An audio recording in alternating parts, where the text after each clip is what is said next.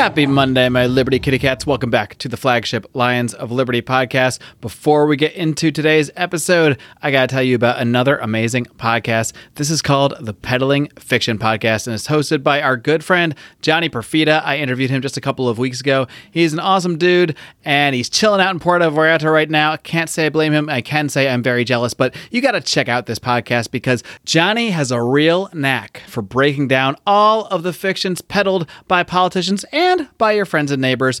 Phrases such as taxation is theft. No, it's not, you fool. He can break down this stuff so well. He also did a really great breakdown of everything going on with the election. Guys, you have got to check out the Peddling Fiction Podcast and stay tuned at the end of this podcast for a very special preview. Welcome to the Lions of Liberty podcast. Here is your host, your guide, your shining beacon of liberty, Mark Claire.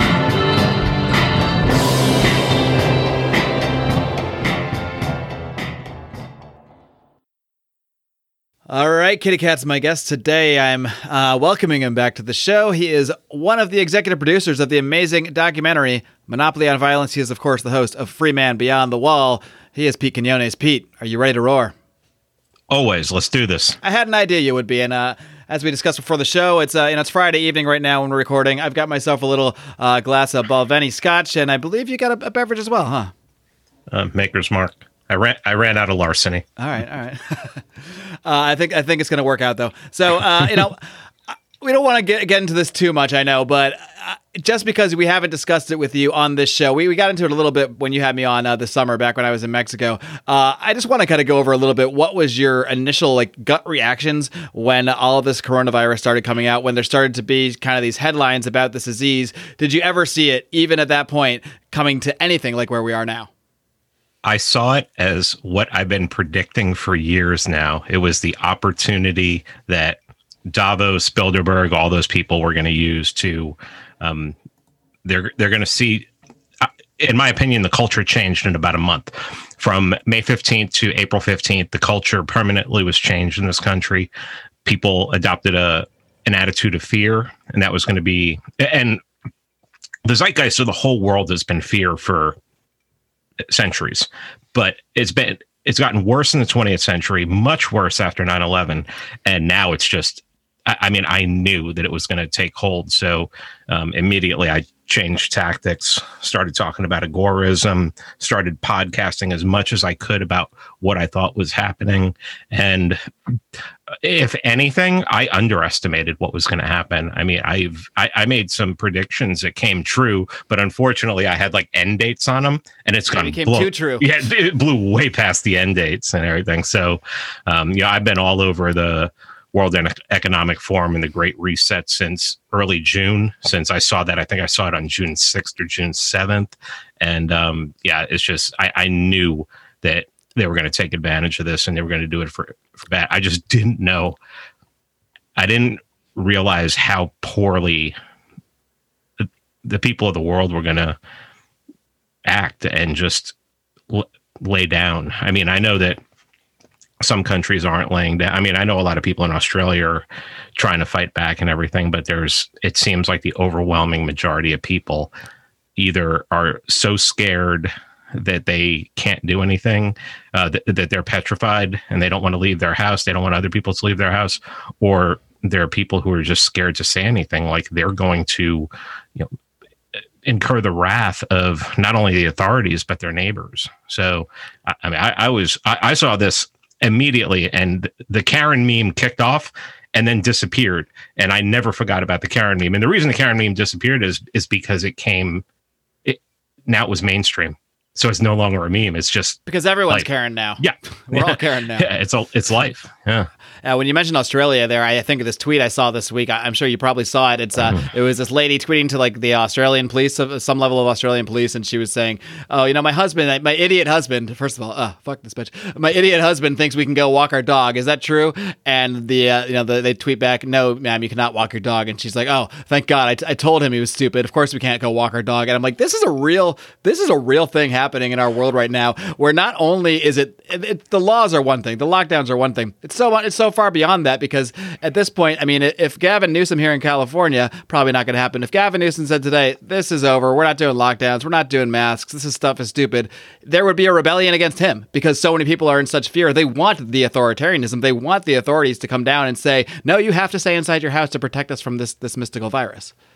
Yeah, I mean, I saw that, and there are so many people who, and unfortunately, for a while there, I think it was really going down party lines, and I don't think it's going down party lines anymore. I think the people on the right are really grabbing onto it, with, this whole, the hospitals are being overrun. I heard that, and I'm like, what?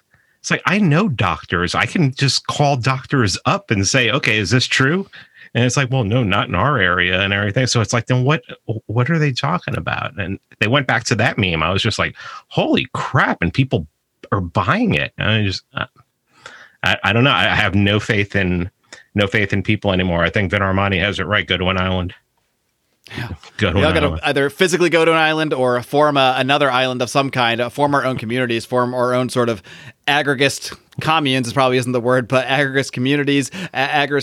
I mean, we have to build our own. This is the way I've started to think too. Like, we're not going to change this stuff that's going on. Ultimately, you might change it in pockets, you might change in the minds of individuals, but the way that this sort of totalitarian wave has come across the world, I mean, it's going to take a lot more than just talking about libertarian philosophy to turn this thing around. No one's going to even be able to want to listen to this shit because they're too busy either living in fear or enforcing the fear on other people.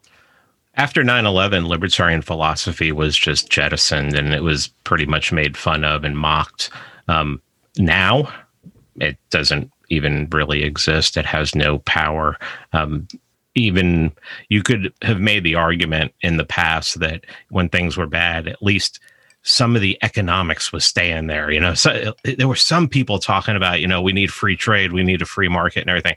That's out the window now, too. So it's like, I mean, I don't even... talking about specifics of libertarianism has gone out the window for me. I'm pretty much resigned myself to talking about philosophy, talking about political power, political science, things like that. I mean, it's just not. I've said it many times recently on podcasts. It's like, if you take the last 50 years as 50 years ago was the birth of libertarianism. Well, libertarianism has done absolutely nothing to gain ground, to grab hold, or to stop power from growing, the technocratic state from growing. So, philosophically, I'm a libertarian. I mean, I think that in small pockets, it could work. But as far as everything else goes, I mean, it just seems everything's like out the window right now. Is really throwing it up against the wall and see what sticks. So where's your pocket going to be, Pete? I know you're out there in Atlanta. I don't know if that's too much of a physical island away from this, but what's your kind of personal strategy going forward in terms of creating some kind of escape for yourself in one way or another? Well, one thing that we've done around here is we've come together. A bunch of us have come together to talk about ways to support each other if things start and rent something in the mountains, and or worst case scenario, try to leave the country.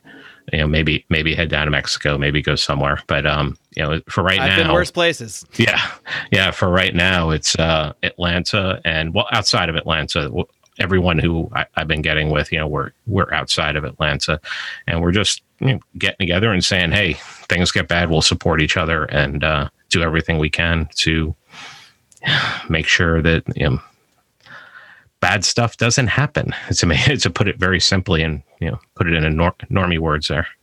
Yeah, it's about the best you can do at this point. So maybe it's a good thing that this all happened this year and after you'd already made the documentary Monopoly on Violence, because I don't know, maybe you wouldn't be as motivated to do it at this point, or maybe you would. I don't know, but why don't you just take us back a little bit into the genesis of this documentary, which I want to think most people have seen by now, at least a part of your audience, my audience. If you haven't, go watch this thing. It's probably the best documentary that just flat out explains libertarianism and makes the case against the state, against the monopoly on violence. But where did this all come from, and how did it all come together? Chris Kofer here. There are a lot of ANCAP's libertarians in Georgia. And I had gotten together and had a dinner and drinks with a couple guys once. And we went back and forth on social media, and Chris just came up with the idea, reached out to Robert Rex first. And, Robert said, yeah, let's do this. And then they asked me, and I was like, yeah, my only question was, how much time do I have to put into this? It's like, what's my commitment and everything? And they laid it out for me, and I was like, sure, I'll give this a shot. And, it immediately just have to incorporate and get all the paperwork done. And then we started laying it out and started figuring out where we're going to do the interviews, because, we're going to have to interview a lot of people for this to be able to tape everything together and make this good. So once we figured out where we could do interviews and where we could really get a bunch of people in one place, so like Anarchapulco, and then Mises University, which was probably the biggest place. And then we did, Chris did a Texas run to hit Ron Paul, Stephan Kinsella, Daniel McAdams, Scott Horton, Max Borders, drove over to New Orleans to hit Walter Block. And then in one trip, then came back to Texas and flew to get Michael Huemer in Denver. And then we had connections out in San Francisco. We're able to get Thaddeus Russell and David Friedman.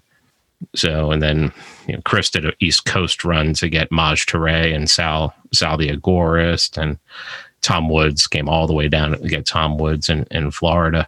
And once all that was done, and we knew what we wanted the subject matter to be, Act 1, Act 2, Act 3, it was just a matter of putting it together. And that was Chris. Chris had editing experience, and we were going to have someone else edit it. And Chris, it was just like, well, I mean, if you can do it, do it. And just started doing it. And editing took a couple months. I mean, at one time it was 3 hours and 5 minutes long.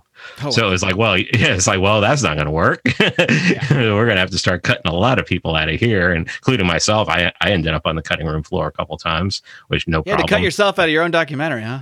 Yeah, it was pretty cool. But it's like, hey, you do what's you do what's best to make it as great as possible. And I think when I finally saw the finished product, I was very pleased, and I think a lot of people were pleased. We actually had a chance to show it this year at Mises University, and it had a great reception and everything. The students really liked it a lot. And then we've had nothing but good responses from the people who've seen it on YouTube. Unfortunately, we're in the process of being able to sell Blu-rays on Amazon, but unfortunately, Amazon is just has not given us the okay to stream it on the platform. And it's been, probably 120 days. They're not rushing to approve it, huh? No. And from what I understand from people who have stuff up on there, like Cody Wilson, he said, that took about 2 to 4 days. I'm like, huh. And that's for Cody Wilson, who's pretty damn controversial himself. Yeah, exactly. And I don't think what's controversial about our documentary that we're advocating for peace. Yeah, that actually is quite controversial. Actually, This year it's quite. I figured, I thought I was like one of those blue-pilled normies who was like, "Oh, the COVID will disappear after the election," and maybe the day after the election they'll okay it to go up onto Amazon. No, it's staying off of Amazon, just like COVID is staying around, guys. So, boy, did I want to believe that. My dad was convinced that COVID goes away right after the election, but they ramp it up. No, yeah, it's a doubling down, especially with Biden going into office. It is doubling, tripling down, and it seems that just like they can turn on and off this faucet of fear, and this is something that is part of what the state does, is part of how the state maintains power.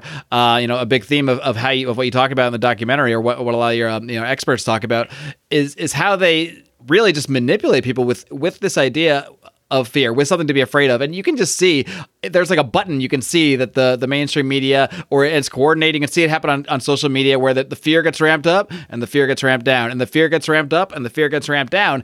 But it seems like every time it comes back down, it's coming back down to a higher place than it was before. So it's just moving this Overton window of fear over and over and over, where one day we're only going to have to wear masks and that'll feel like fine. That'll feel like, oh, well, we've gained something back now, when really they just moved this thing so far.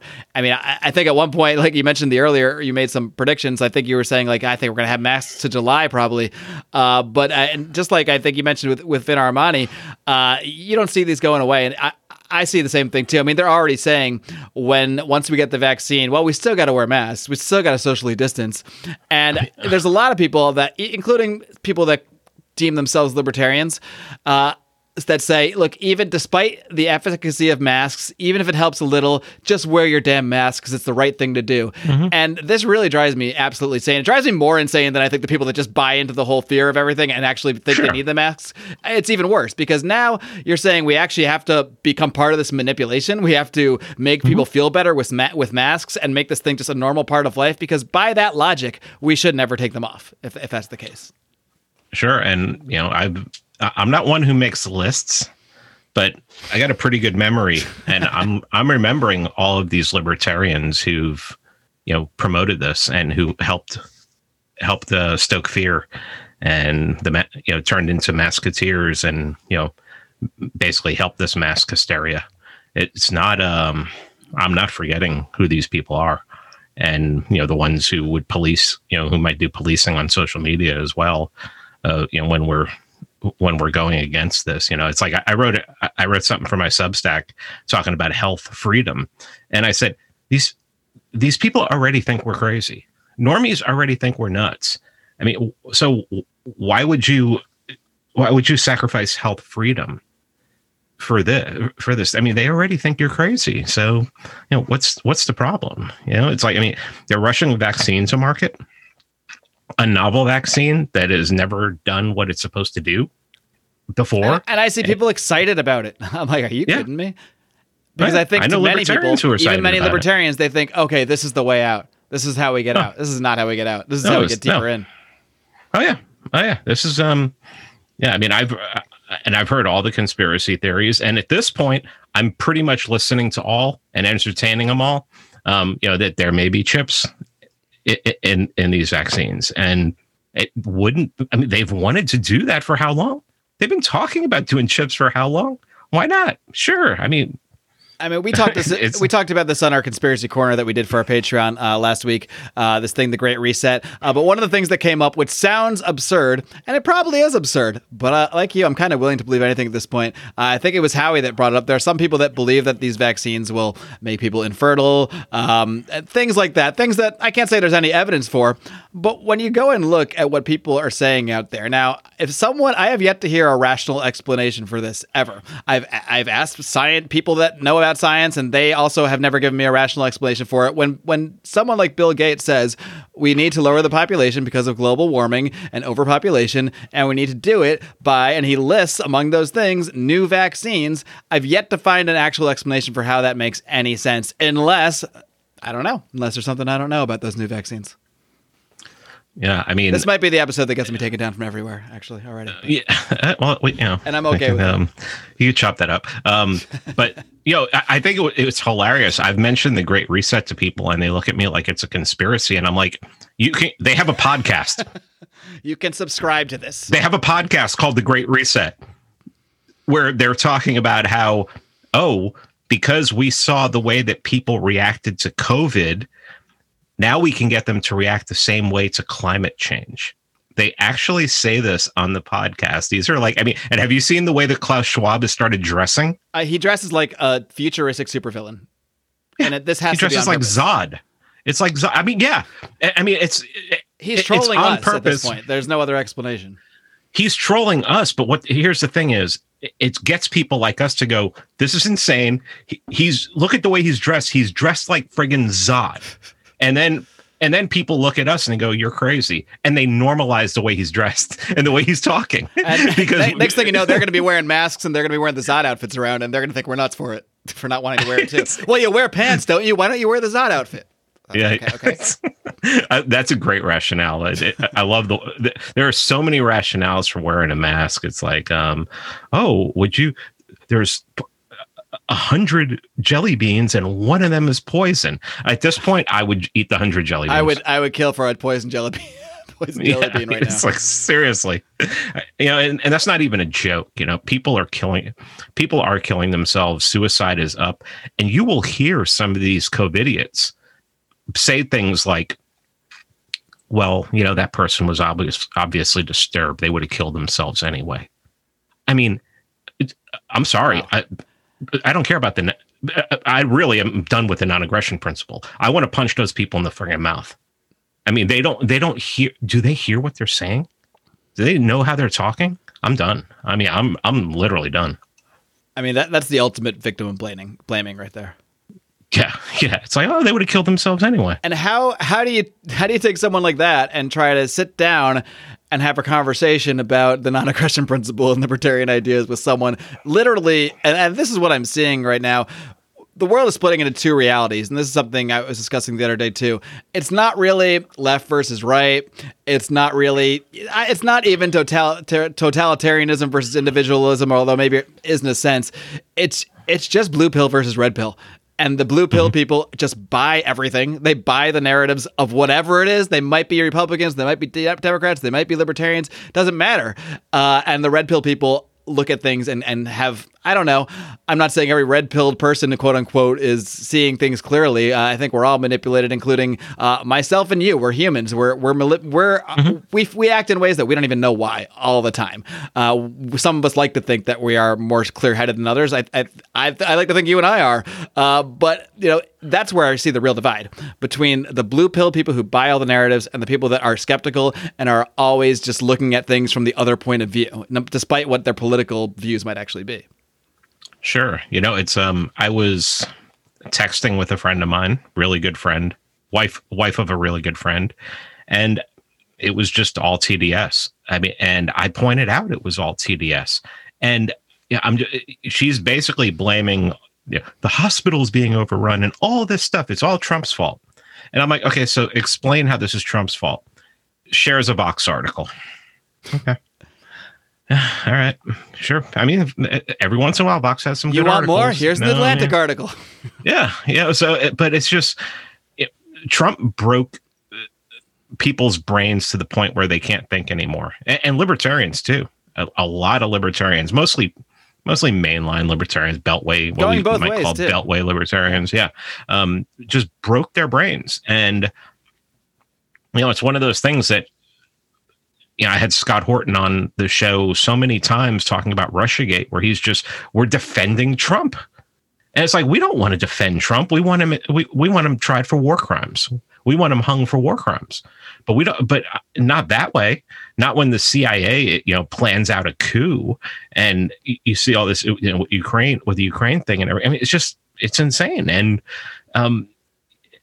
I feel like the people that I can get with right now, the people that I can talk to, no matter what side of the aisle they're on, no matter what they believe, it's like the Glenn Greenwalds of the world or the Matt Taibbis of the world. These guys could be flaming liberals, even crossover into progressivism, but they can argue from both sides. They can argue from the right. They can argue from the left. They can defend Trump. They can say Trump is a total piece of garbage. They can say, well, don't blame him for this, because those are the people I can talk to. Everyone else, I don't know what to do with, because you've chosen a side. And once you've chosen a side, how do you talk to the person unless you're on their side? And I'm not on anyone's side. I'm on my own side, so it's kind of hard to be an individualist out here, and one thing that I think a lot of us have not wanted to do over the years is, really try. It's hard to get anarchists and stuff to come together in groups and be like, okay, we need to become a group for all our own best interests and everything.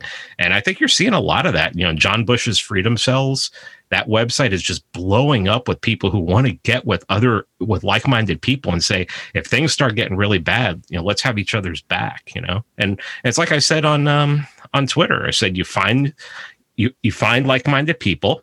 You figure out who the Fed is and you string him up in that group, and then you keep going. Every group's got one. Yeah. Hey there, kitty cats. I need to take a quick little break to remind you that if you love coffee, and I need coffee to get through interviews at this point because, let's face it, I just passed 40. I need a little extra kick in my step, and I get that kick from our good friends at Lorenzotti Italy. These guys have some premium coffee blends at an amazing price. You want to check them out at lorenzotti.coffee. That's lorenzotti.coffee, not .com. And what I love about these guys is that they aren't just fine coffee connoisseurs. They are also not just entrepreneurs themselves, but they are out there helping other people start their own businesses. They help people procure equipment, financing, and everything else they need to start their own coffee shops. So please do check out our friends at Lorenzotti Italy. Don't forget to use discount code LIONS for 10% off your order. That's why I just think, like, I see you're mentioning guys like Matt Taibbi, Glenn Greenwald, like those people are progressive or Democrat usually, or what have you, but I would consider them all red-pilled, and that's why it's just, to me, it's not about what you actually believe even at all. It's just it's more what you're willing to believe, how you're willing to look at the world, and who you're willing to talk to. Are you so triggered by one side of something that you cling to it and can't have a rational dialogue, or are you still a freaking human? Maybe that's the better way to put it. Between the people that are still actual human beings that can communicate like adults, or are you just kind of a spasmodic child? Maybe it's not blue and red as much as that. Well, you know what we forgot about from a couple of years ago, it's just blown up today, is the whole NPC meme. Yeah. I mean, maybe that's like Karen. It's so irrelevant now because we're all NPCs. Everyone's an NPC. It's like you're just looking around and you're like, oh, that person's just doing what they're told, and they have no reason for. If you ask them why, at least when I ask somebody, hey, every once in a while I'll ask, when do you plan on taking off the mask? When there's a vaccine? Well, at least that person they really haven't thought it through at all, but they've made a decision. They're like, okay, I'm going to take off the mask when there's a vaccine. I've asked people when they're going to take off the mask, and they look at me like I don't know. I haven't even thought about that yet. And those are the people who 10 years from now are going to be wearing a mask. And I have to agree with Vin. From my talks with him, it's not going away. It's just not going away. It's part of the culture now. It's become clothing. It's clothing. I mean, you can go into the biggest mall here in Atlanta. It's not a brick and mortar one, but it's a huge glass enclosed, a large masks store in the mall. And then you see all of the big companies, they're branding their masks. They have branded masks. I see this every day. You really think this is going away? There have been people asking us, like, will you guys want to do Lions of Liberty masks? And I'm like, no, because I don't want to be a part of. I don't want to be a part of normal. Like I've had days where I'm like, oh, maybe I'll get a cooler looking mask. I'm like, no, I have to slap myself. I'm like, no, I don't want a cooler looking version of this thing that I don't want to exist at all. Yeah, I just the one when I fly, the one that I wear it's a piece of fabric, and it looks like I'm there to rob the place. It just comes here. It comes all the way down my neck, and then when I take it off, it's like I have a neckerchief on. And I've sneezed through it on the plane. I've actually sneezed on the plane, put my hand up, everything's on my hand. Mask didn't stop it and everything. So it's like, it's all theater.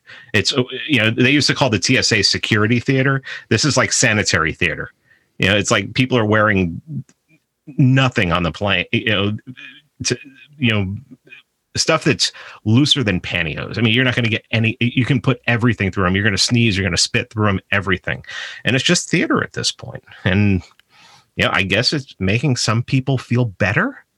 It's like the TSA, it makes some people feel better, knowing it's there, knowing they've never stopped a terrorist, but over 400 of them have been arrested and for stealing. And I don't know. That's actually an argument I heard someone make the other day. They said, like, well, okay, even because God bless Tom Woods for the work he's doing on looking at the mask charts and the lockdowns and how there's just no difference whatsoever between any place with the mask mandate, any place with lockdowns. There's literally no pattern you can possibly find. And you present this stuff to people, and most of them would just say, "Oh, I guess you know better than the doctors." Like, I just showed you 20. Yeah. So there's no point, because people aren't. If people, just like with TDS, this is like TDS on steroids. It's like, COVID derangement syndrome. I mean, the no chart in the universe is going to convince these people. And that same argument was made to me, where I kind of laid out, look, yeah, there's no evidence that mask mandates work. So you might want them, and you might want to wear a mask, fine, but don't act like it's doing anything. And I guess, got him to back away from the fact that it was doing something. And then the argument pivoted to, well, is it so hard to just wear it to make people feel better if they're afraid they're going to die? I'm like, actually, yes. I actually have a major problem with that, because now you're telling me I have to wear a fucking rag on my face to give someone a false sense of security. I would actually call that dangerous. Now, maybe that person who maybe they're older and should be, staying away from people, or should be, doing something more. Now, maybe they say, "Oh, this guy's got the mask, so everything's fine." No, I mean, no. I think at some point we have to say it's not okay to do something just to make people feel better. If I went to South Florida tomorrow and visited my uncle who's in long-term care, he's like 71, 72 now, I would voluntarily wear a mask. Right. I mean, I would voluntarily wear a mask because, I don't know. I'm not getting tested. I'm not getting tested until I'm absolutely forced to or have to, because I just don't want to become a statistic. I mean, you look at Elon Musk putting out that tweet. I was tested 4 times, same test, same person, 2 were positive, 2 were negative. And then the comment below that I think that got more likes and retweets than even Elon said, "This is an irresponsible tweet."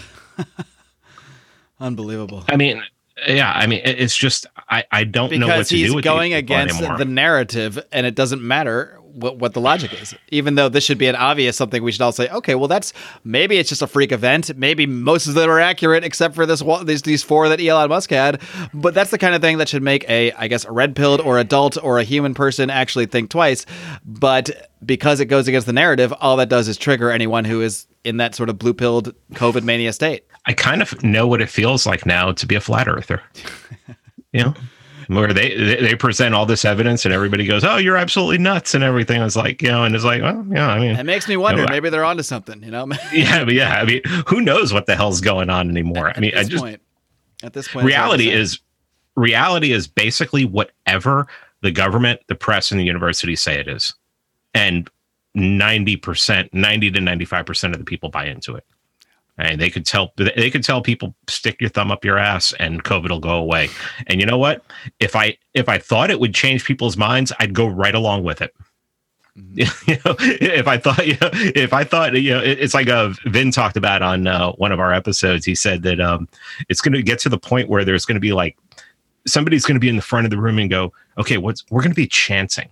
And this chanting is going to make it go away. And there's going to be some libertarian in the back of the room who's going to go, that, and you're like, shut the hell up. If they think it, if this is going to make them believe that it goes away, let them do it. Right. Because we're not going to beat them with logic. So why even bring it up? Oh yeah. Logic and reason is dead. I mean, I don't know how Ben Shapiro still has a show, because I mean, feelings do not care about your facts. They do not. Not in this world. Yeah, that is the way to put it right there. Not in COVID world. Yeah, and you mentioned your talks with Vin and Vin Armani, and to me, those have been must listen for me all year since you guys started doing these. I think around the time COVID started. I also had him on the show over the summer, and that's one of the more popular episodes I did all year. And the last one you guys did, you guys got in some really interesting areas, the kind of areas that you just do not hear really discussed on libertarian podcasts. On podcasts at all, maybe that I've heard, really getting into areas of spirituality and this sort of thing. But part of me is really starting, not part of me, more than part of me, is starting to think that these sort of conversations, like conversations about how we can improve ourselves, how we can find a better place for ourselves, whether it's mentally or by forming other communities or what have you, are even more important than the philosophical discussions about the ideas of liberty. like Jordan Peterson says, you got to clean up your fucking room first. I don't know if he says fucking, but in my mind he does. You have to be a better version of yourself. You have to have the most clear mind possible, to even have a chance of influencing other people, to even have a chance of being persuasive and getting at least maybe some number of people that are close to you out of, because I do think on an individual level, you can still red pill people, but it's got to be really, really targeted and really, done in the right way, because en masse it just seems impossible. But I do want to dig into a little bit of your own history with spiritual practices, meditation. You can start wherever you like, but this is something that I think libertarians, who many of whom, myself included, sometimes all of us included, sometimes are maybe just a little too tied up in their own shit, a little too uptight. And I think, people that start to put some of this stuff into practice in their daily life, as I have over the last, year and a half or 2 years or so, they're going to see changes in their own life that they can't even imagine. And it's going to have nothing to do with politics, but it's all going to trickle down into the rest of your life. But take it away from there, wherever you want. Yeah, about 12 years ago, I was just a ball of anxiety. I mean, I was just a mess. Housing crisis. Ron Paul didn't get past the primaries, and that was probably the last time that I had a true hope in actual politics. Like I've had hope in changing people's minds about politics, but that was the last time I was like, there was moments I was like, oh my God, he really won Iowa, and they're gonna recognize it, and they're gonna send, and he's gonna get all the delegates, and like that is hilarious that I ever thought that at this point. It's adorable, really. But I was such a virgin in politics at that point. I didn't even, if you had asked me to explain the caucus system, there was no way I would have known it. But that summer, the summer of 2008, when everything was going to shit, I decided I wanted to learn how to meditate. And I literally went online and started looking, and I found a course, and I got it, and I didn't know what to expect from it. I mean, it's a friggin' course online, but I mean, it changed my life. And then I started looking at other ways to meditate. So, I mean, I know probably there's 5 or 6 different methods that I can use, but the original one is the one I stick to. It really helps me, stress relief. If I have a hangover or something like that, it'll really cut it in half and take it down about 75%. Yeah, that's one thing I've never used meditation as a hangover cure. I still go right to, the snacks and the sodas for that, but that's what I'll have to try to work in. Yeah. And so, I started getting into that, and soon I found out that, I started going to a Buddhist temple after a while to learn other ways to meditate, just to talk to a couple, they had a couple monks there who were from Tibet and everything. So I was trying to really figure out what this was all about. And it's probably right around 2011, 2012, I had been meditating for a while. I started not getting visions, but I just started it was like a flood of information would start coming into my mind when I was meditating. And it was all very practical stuff. It was stuff that I had been worried about, and answers to questions I had been asking, and, things in my life that I just couldn't figure out what to do. And the answers were showing up. So I was, bought in 100%. And to this day, I mean, I meditate every single day. You can ask my wife. My wife is when we travel, it's I wake up in the morning, and it's if we're one of the reasons we don't do hotels and we do Airbnbs is so that we can have separate, we can have a separate room where I can go and meditate, so everything is just, is that, it's that important to me to do every single day, at least once in the morning. So I wake up at 5:30 in the morning, most mornings, just to be up before everyone else, before everyone starts stirring. And, I meditate, and it's really helped me a lot. I mean, like I said, I used to be a ball of anxiety. I used to be, also anger. I had a lot of anger all the time, and it's just helped to take that away. And it's just helped me to have more clarity of thought too. Sometimes you're thinking about something, you just can't get it. And if I shut my mind off, if I'm at work and I'm having a problem, I can just sit back, shut my mind off. And as soon as I shut I would say 10 to 15 seconds after I get my mind completely shut down, all this information starts flowing in, and it gets me right back on track. So it's been very helpful to me. And what's funny is ever since that episode dropped with Vin earlier this week, I've had people contact me, and I've been able to send them I have a folder on my phone, the original meditation course, and I've been able to email it to them and everything. So please don't go crazy. I'll probably just put it up on my website so that people can download it or so. Yeah, because at this point, I don't flood my email. I'll put something. I'll give Mark an address that you can download. Yeah, it from. shoot me a link or something, and then but the harass me. But the that was helpful. Reading, then looking into Hinduism, and Ram Dass, who died earlier this year. I think it was either the first week of this year, it was the last week of 2019, was a real inspiration for me. I discovered his audios from the 70s and some from the early 60s when he had come back from India. And, he just talked about going there and meditating, talking to the holy men, and them just being blown away by these people, by some of the knowledge that they possessed. And so, I spent a good section of like 2010 to 2015. That's all I was doing, was I was looking into that. And it really changed my life a lot. And what's funny is right around 2015 is when at work I started having all success and offers to a lot more money than I'd ever made before and things like that. And I think it was just, I needed to calm down. I needed to just stop being such a ball of anxiety and anger and negativity. And I think a lot of people might think that I'm negative from my social media persona and everything. And no, I think a lot of who would think that? I think a lot of people listen to the podcast and they don't pick up on it. Like, I'm totally different on social media. And then it's hard to read people on social media, because if you know you a little bit better, you've talked to you on podcasts, or I'm sure people that know you in real life know this. A lot of these tweets you're putting out there, you're doing them with a smile and you're relaxed, but people take it on themselves and might say, "Oh, he's this angry guy. He's so stressed out and angry." But that's because they're putting it on. They're putting that on it, not you. Do you know how many times I pop a tweet off and then I copy it and I put it into like a DM group we have with like Bird and Carr and Aaron, from Friends Against Government, and I'm like, okay, I'm gonna let this sit for an hour and see what happens. We go meditate and come back. Just what's going to happen with this one. And it's so much fun. But then, you can meet me at an event. I've been to like 4 different events in the last 6 weeks. And I don't think there's anyone who can, say that I was negative or, mean or, yelling or upset or anything. I'm just out there having a good time. But, sometimes if you're on social media, sometimes you just really, if you're going to wake people up, some people need to be smacked upside the head. I mean, that's the way it happened to me. I mean, Ron Paul smacked me upside the head. I mean, yeah, Ron Paul didn't lay out a chart for, why, how somehow if you invade this many countries, there will be the y-axis shows how much terrorism. No, he just told you what was going on, and he did it in a way that smacked you upside the head. He didn't baby you into it or try to, lay out the arithmetic case for why you should believe X, Y, and Z.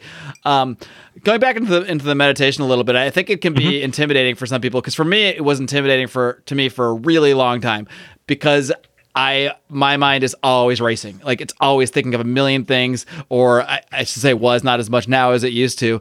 But like whenever I would start to meditate or try to, I would kind of give up really quickly. Like in the first, I don't know, 1,000 times I tried it, maybe, because I would just find myself, I'm thinking about, I'm not supposed to be thinking about anything. Oh no, I'm thinking about all these things, and then I would start to stress about how I'm thinking about all these things, and then I just would give up in a couple minutes. But then what you got to realize is that that's okay. Like, everybody's always thinking about things.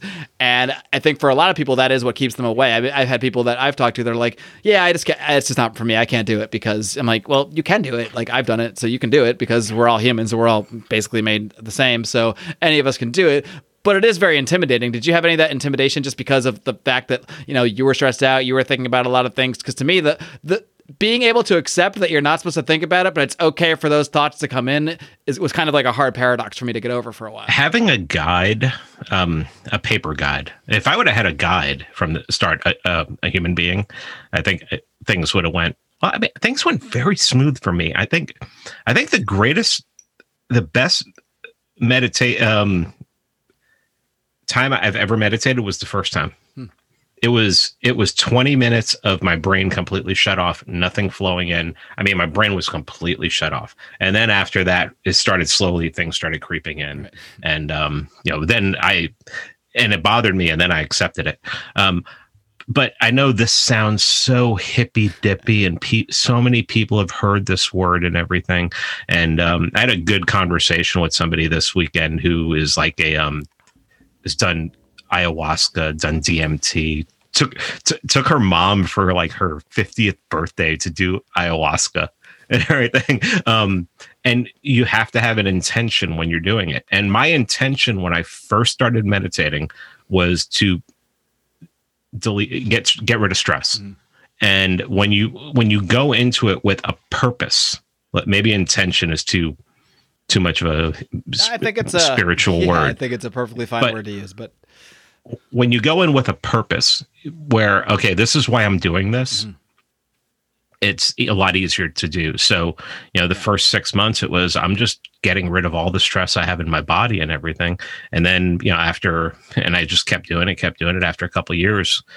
I guess the only thing I can say is spiritual things started, not spiritual things. It's like, what's funny is, it's like, you can use the words, you can use whatever words you want to describe it. But I've never none of the secrets of the universe have ever come to me, but it's been the secrets of my life have come to me. It's like, okay, what do I need to do now? And it's like the end. Yeah, exactly. I was thinking that as I was saying it too. But so the secrets of the things that I need to do in order to get past something or to take it to the next level would just start coming to me like crazy. And when I first started, I was meditating twice a day, in the morning, at night. And I've gotten down to just, I really only need to do it one time now, where I've gotten to the point where it's just like, okay, I mean, I know why I'm doing this. I don't know what's going to happen, but I know what's going to happen. I don't know specifically what's going to happen, but I know generally what's going to happen. And I don't think that there's anything outside of getting married that changed my life as much as learning how to meditate. So it worked for me. I know other people who meditate, and when I meet someone who meditates, it's like it's like it's like meeting another ANCAP in the wild or something like that. It's like, wait a minute. Wait a minute, you have a Ron Paul bumper sticker on your Subaru? That's amazing. And then I started finding out about like transcendental meditation, TM centers all over the world where people would, I remember finding out Howard Stern had done that. Like when he was young, some of the most successful people on the planet do it regularly. Oh yeah. Or meditators. I mean, Steve Jobs was, Keanu Reeves is a Buddhist and everything. So,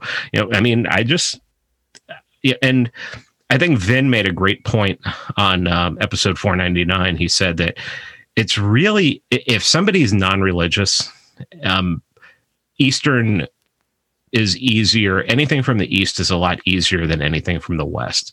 Going into Christianity has this history. When you bring up Christianity, immediately something pops into somebody's mind. It's not Christian mysticism. Yeah. It's not Gnosticism or things like that. It's this hardcore. Like a cultural totalitarianism that they feel that goes along with that sort of side of things. Yeah. So it's like I thought Vin was smart. He said, and he talked about fasting. He said that's like if you want to try something spiritual, don't eat for 24 hours. And see what happens. Maybe definitely do it on a day off, and maybe have some music ready. Or to me, it's like writing. If I'm gonna fast, I want to have my Chromebook there so that I can type stuff out. I've done 7-day fast before, where all I've drank was water and salt water, and that's hard. I mean, you have to build up to that, 1 day to 3 day to 5 day. And when you get to 7, it's it's brutal. I mean, and I did it while I was working. Everybody says, "Oh, the first time you do a 7-day, make sure you're on vacation or something. It's a staycation. You're staying at home and everything." No, I did it while I was working, and I was like almost in tears a couple of times, because it was really taking a toll on me. But that changed me a lot, and then I listened to that podcast. It was interesting timing because I had just done a 24 or 26 hour fast with the new moon right and then I dropped.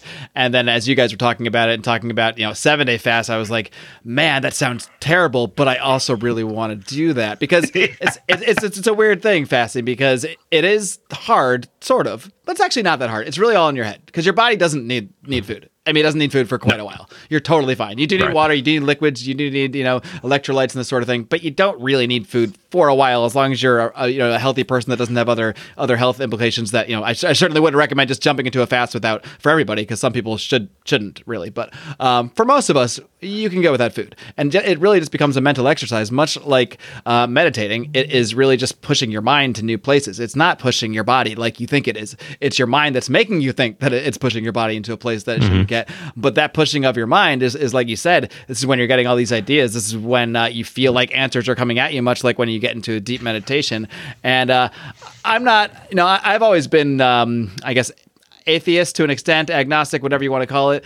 And, getting into things like meditation and things of this nature have made me start to think, not that I agree with the God thing as more, but it's made me look at, this is quite a segue. I don't even know how I got here. But it's... Do it. Go, man. I'm ready to talk about psychedelics. We're in the flow state. Yeah, that's next up.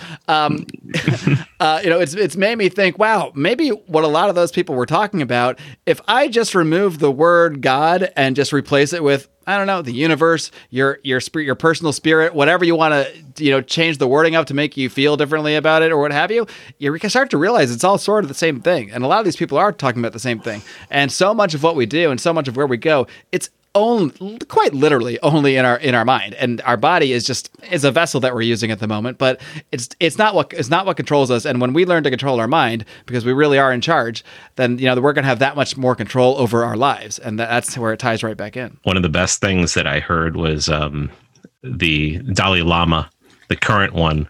This was a decade and a half ago or something, was with a whole bunch of microbiologists and everything, and they were talking about the mind, and they were making fun of him because he's talking about all these things that are beyond, and most Buddhists are not theists. I mean, they don't believe in God. They just believe in,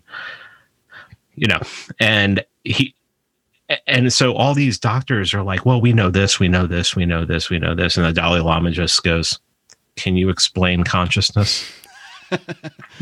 Like, well, and it just shuts everyone down. Nobody can, because it's like I was a hardcore atheist until my second LSD trip. And took you all the way to the second? Yeah. It took me to say the first one wasn't that good. If you listen to 499, I said that the first one wasn't that good. But the second one, I didn't go into intention with, but my girlfriend, who I was with alone, went into with intention with, and it was it went way beyond everything. But what was funny was I posted this meme that I found it. I thought it was hilarious, and I put it on Instagram. And it was like, "Hey, let's just go and do mushrooms and look at Christmas lights." And a friend of mine, like an amazing day. Yeah, and a friend of mine comes in there and she goes, "Yeah, mushrooms is what turned my atheist ass around and made me start questioning everything else." So yeah, the church really should be pushing this stuff if they were smart. I mean, there were a lot of early Christian sects who were experimenting with, but they were persecuted by the others. I always tell this story about how Marcion was like 1 or 2 votes away from becoming the Pope, and he was a Gnostic. I mean, what do you think Christianity would look like if they would have had a Gnostic Pope in like the 2nd or 3rd century? It would be a totally different world, at least from that side of things. Yeah. Wow. But LSD to me that was what really just you go into the world becomes completely different. And it's so funny. People have been like, can you explain to me what it's like being an LSD? And I'm like, sorry, I can't. I can't. It's not your. As much as a fish can explain to you what it's like to breathe underwater and live in the depths of the ocean, sure, you could explain it, but you're not really gonna know what that's like. Yeah, I mean, it's like, I mean, I'm sorry, you know, it's like the second time I did it, I saw stuff that I never studied.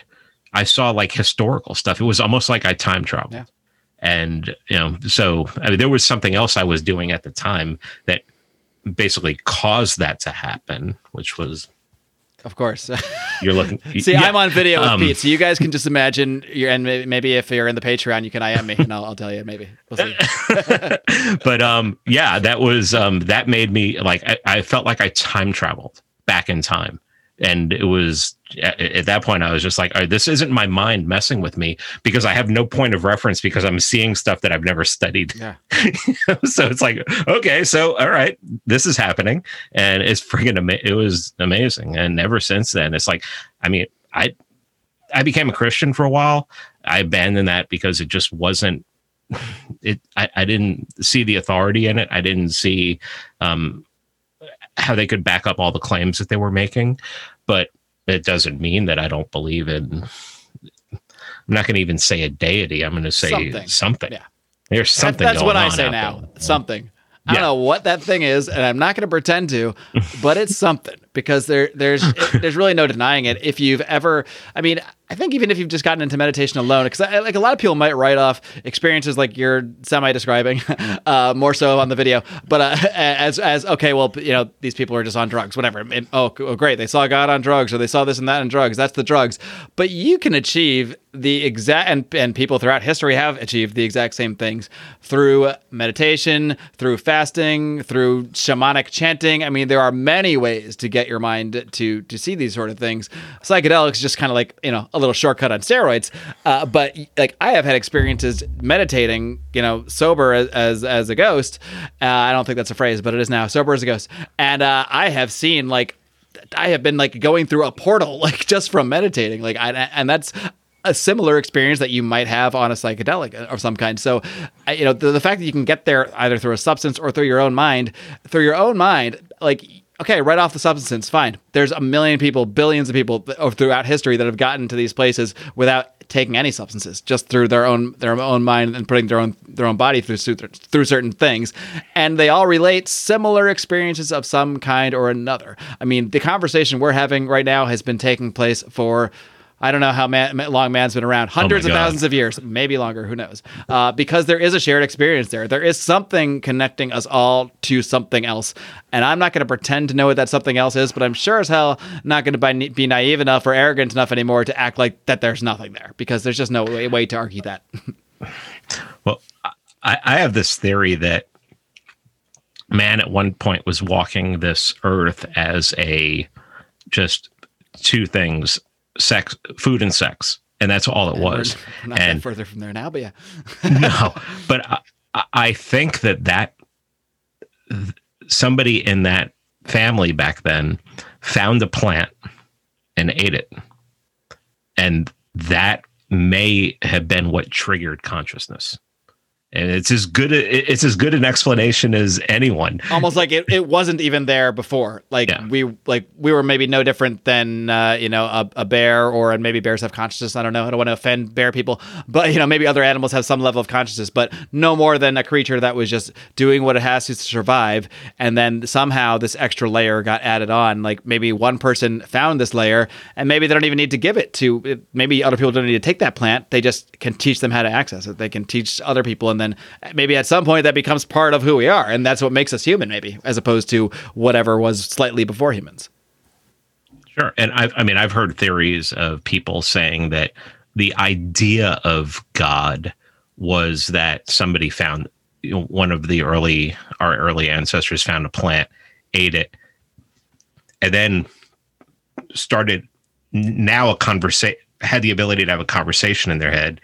And it's like, oh, whoa, wait a minute. I'm talking to myself. Who's talking to me? Yeah. Oh. Yeah. Who's talking to me?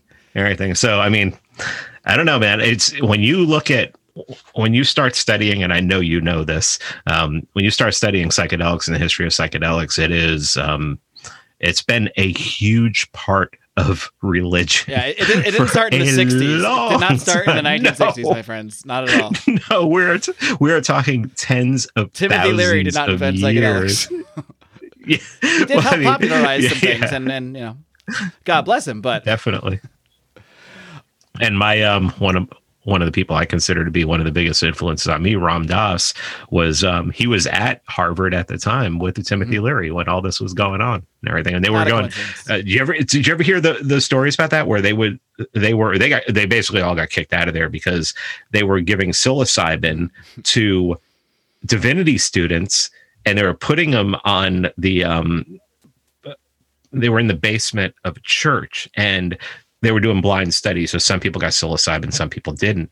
And the ones who didn't, they, I had a religious experience in prayer and everything. But the people who had psilocybin, it was like they had counted like 8 kind of religious experiences. Yeah, I just met Jesus, Ganesh, like whoa. So yeah, it was.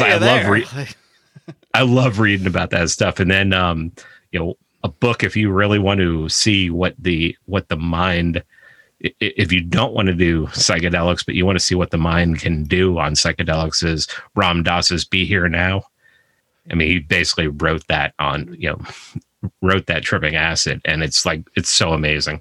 I've read that so many times, and you're just like, yeah, it helps if you have experience, because you're like, oh yeah, I definitely see that. Doesn't hurt. Oh yeah, that picture he just drew, I definitely see that. Yeah. But I mean, the title of that book is just such a lesson of itself. Be Here Now. I mean, that's the lesson. I mean, it's a struggle every day. I mean, I find myself thinking about what am I going to be doing next in the year and 3 years. But you got to try to plan for the future in reasonable ways. But living now is the most important thing we can do, because now is all we know we have.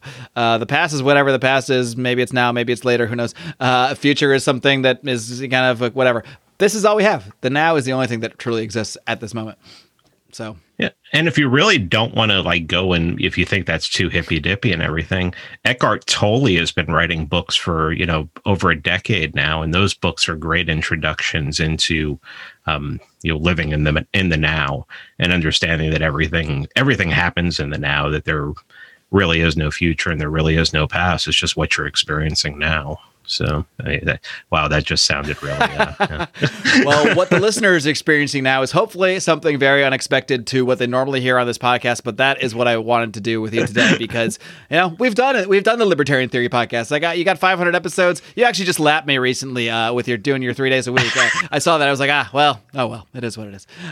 You've been killing it, man. Just the fact that I know how hard it is sometimes for me to get out one episode for a week. So the fact that you have consistently been doing 3. Well, I don't know. I think you've been doing 3 for maybe a couple of years, but the fact that you put out this amount of content in such a shorter amount of time than I have is incredibly impressive, knowing how difficult it's been for me to just put out the content I have. So I'm thoroughly impressed by everything you've been doing, and I've really been enjoying anybody who's been listening to your show can see that you've been getting a lot of very much away from, like you said earlier, from the libertarian theory, libertarian philosophy. Like, we've done what we can do there in many ways. So I'm glad to see you branching off into, what I find to be more interesting subjects. And I hope that the listeners do too, because ultimately the reason I started my show, it's not even necessarily about turning everyone into libertarians. I always wanted to, but one of my main goals was always just to get people to think differently. And one of those people that has thought differently over those years, I mean, I started this in 2013, has been me. So my thought process has changed. I don't even recognize myself from 2013, barely. I mean, I listened to shows from back then. I'm like, who is this loser? But maybe I'll think the same thing 7 years from now. But to me, this has been a journey and a process. And as this journey goes on, I think we need to be shifting the way we're doing content and the types of things we're talking about, because I hope that as I'm evolving, my listeners are too, because, I don't want people to stay stuck in their old ways. I don't want people to spend the rest of their lives trying to convince people, with charts and graphs to live a libertarian lifestyle, because I have found that is not the way necessarily to happiness. It might change some people's minds, but the first thing you got to do is focus on your own self and your own, kind of your how you live your own life. And I hope that at least maybe like the latter half of this conversation will give some people some thoughts, some ideas about how they can kind of do that on their own. And I know when we first set this interview up, maybe like 3 or 4 weeks ago, because I always got to schedule way in advance to try to make these things work. I was like, oh, let's do that show about the documentary that, and I think we talked about it for 2 minutes. So before I'm sure that most people, at least a large majority of my listeners have watched it by now, or at least aware of it. But before I let you go here, I will let you circle back to that, talk a little bit more about Monopoly on Violence, where everybody can find it.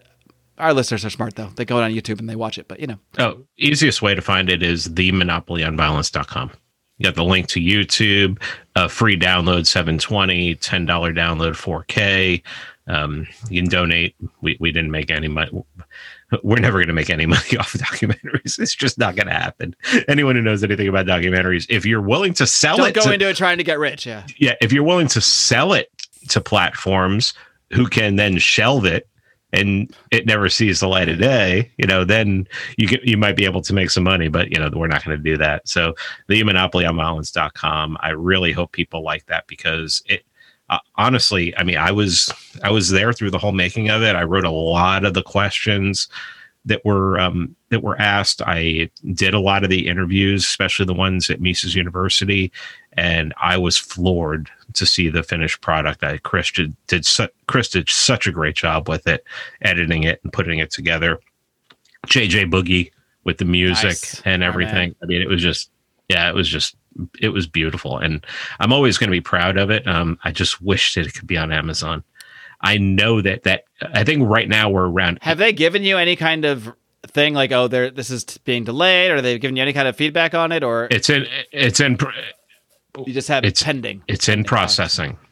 Yeah, it's pending basically. Yeah, and I mean 88,000 views on YouTube, but I know that if we can get it on Amazon, that everyone who's watched it will recommend it to a family member. Hey, this is what I believe. It's on Amazon. It's on Prime. You can watch it. It's easy. We'll start looking. Yeah.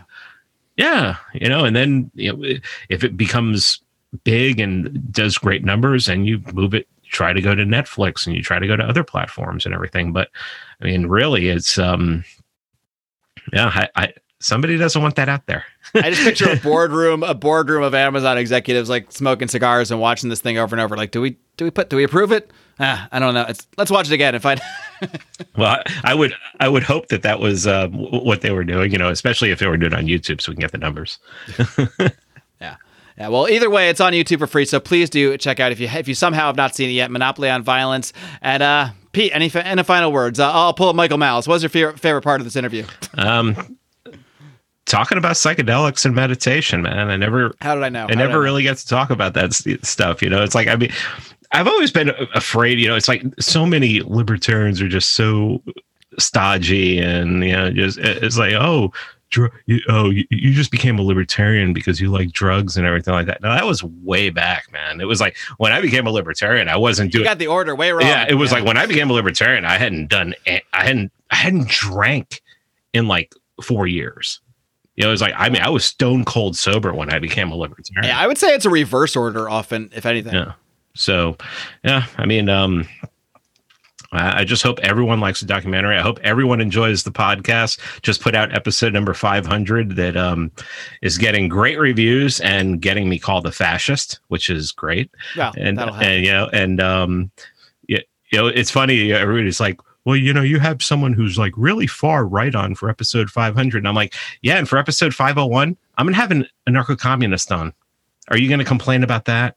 Oh, no, you're not going to complain about that, because you're under the impression that the left means well. They never carry it through right. Yeah. When you say never carry it through right, you're talking about 250 million people dead. So yeah, maybe get your priorities right. But if you have Curtis Jarvin on, suddenly the world goes to shit. And you're the guy who in the world may understand political power and how politics works more than anyone alive. Yeah, I can't have him on. Well, we'll definitely check out Pete's interview with Curtis Jarvin. It's, I think, a second time you had him on, and then $4.99 with Vin Armani. And all 498 before that, because you've been killing it over these years, Pete. So congratulations on 500 episodes, and we'll do this again one of these times soon. Maybe we'll need to do a 4-hour bonus Patreon version of this sometime under different circumstances. But for now, this will have to be a teaser. I could talk about that stuff for hours and hours and hours. Well, maybe if you can get up to Pork Fest next year, because we're all planning to go, maybe we'll do an in-person version of this whole conversation, until 6 a.m. or something like that. But that's a distinct possibility. Well, Pete, it's been a blast as always, and this is one of the most fun conversations I've had in a long time, at least on the podcast. So thanks so much, Pete. Keep up the great work, man. Keep on roaring. I love you, brother. All right, kitty cats, I hope you enjoyed my conversation with the one and only Pete Quinones. I hope you enjoyed it as much as I did. It was great just sitting back and seeing where the conversation took us, and I think it took us into some pretty interesting directions. Pete did send me a link to his meditation course that he did, so I will post a link to that over on our brand new website over at lionsofliberty.com. That new website was paid for by our wonderful patrons. You can be a patron. You can join the pride by heading over to patreon.com/lionsofliberty. Don't forget, kids, it's not just me here every single Monday on the flagship Lions of Liberty podcast. You also got Brian McWilliams smacking you upside the head with his weekly shot of comedy, culture, and liberty over on Electric Liberty Land every single Wednesday, while John Odie Odermatt wraps things up with his hard-hitting, inspiring look at the broken criminal justice system on Felony Friday. You get them all for the price of one. 3 shows for the price of one. The price is free. Just make sure you smash that darn subscribe button so you don't miss a thing. And until next time, kiddos, live long and live free.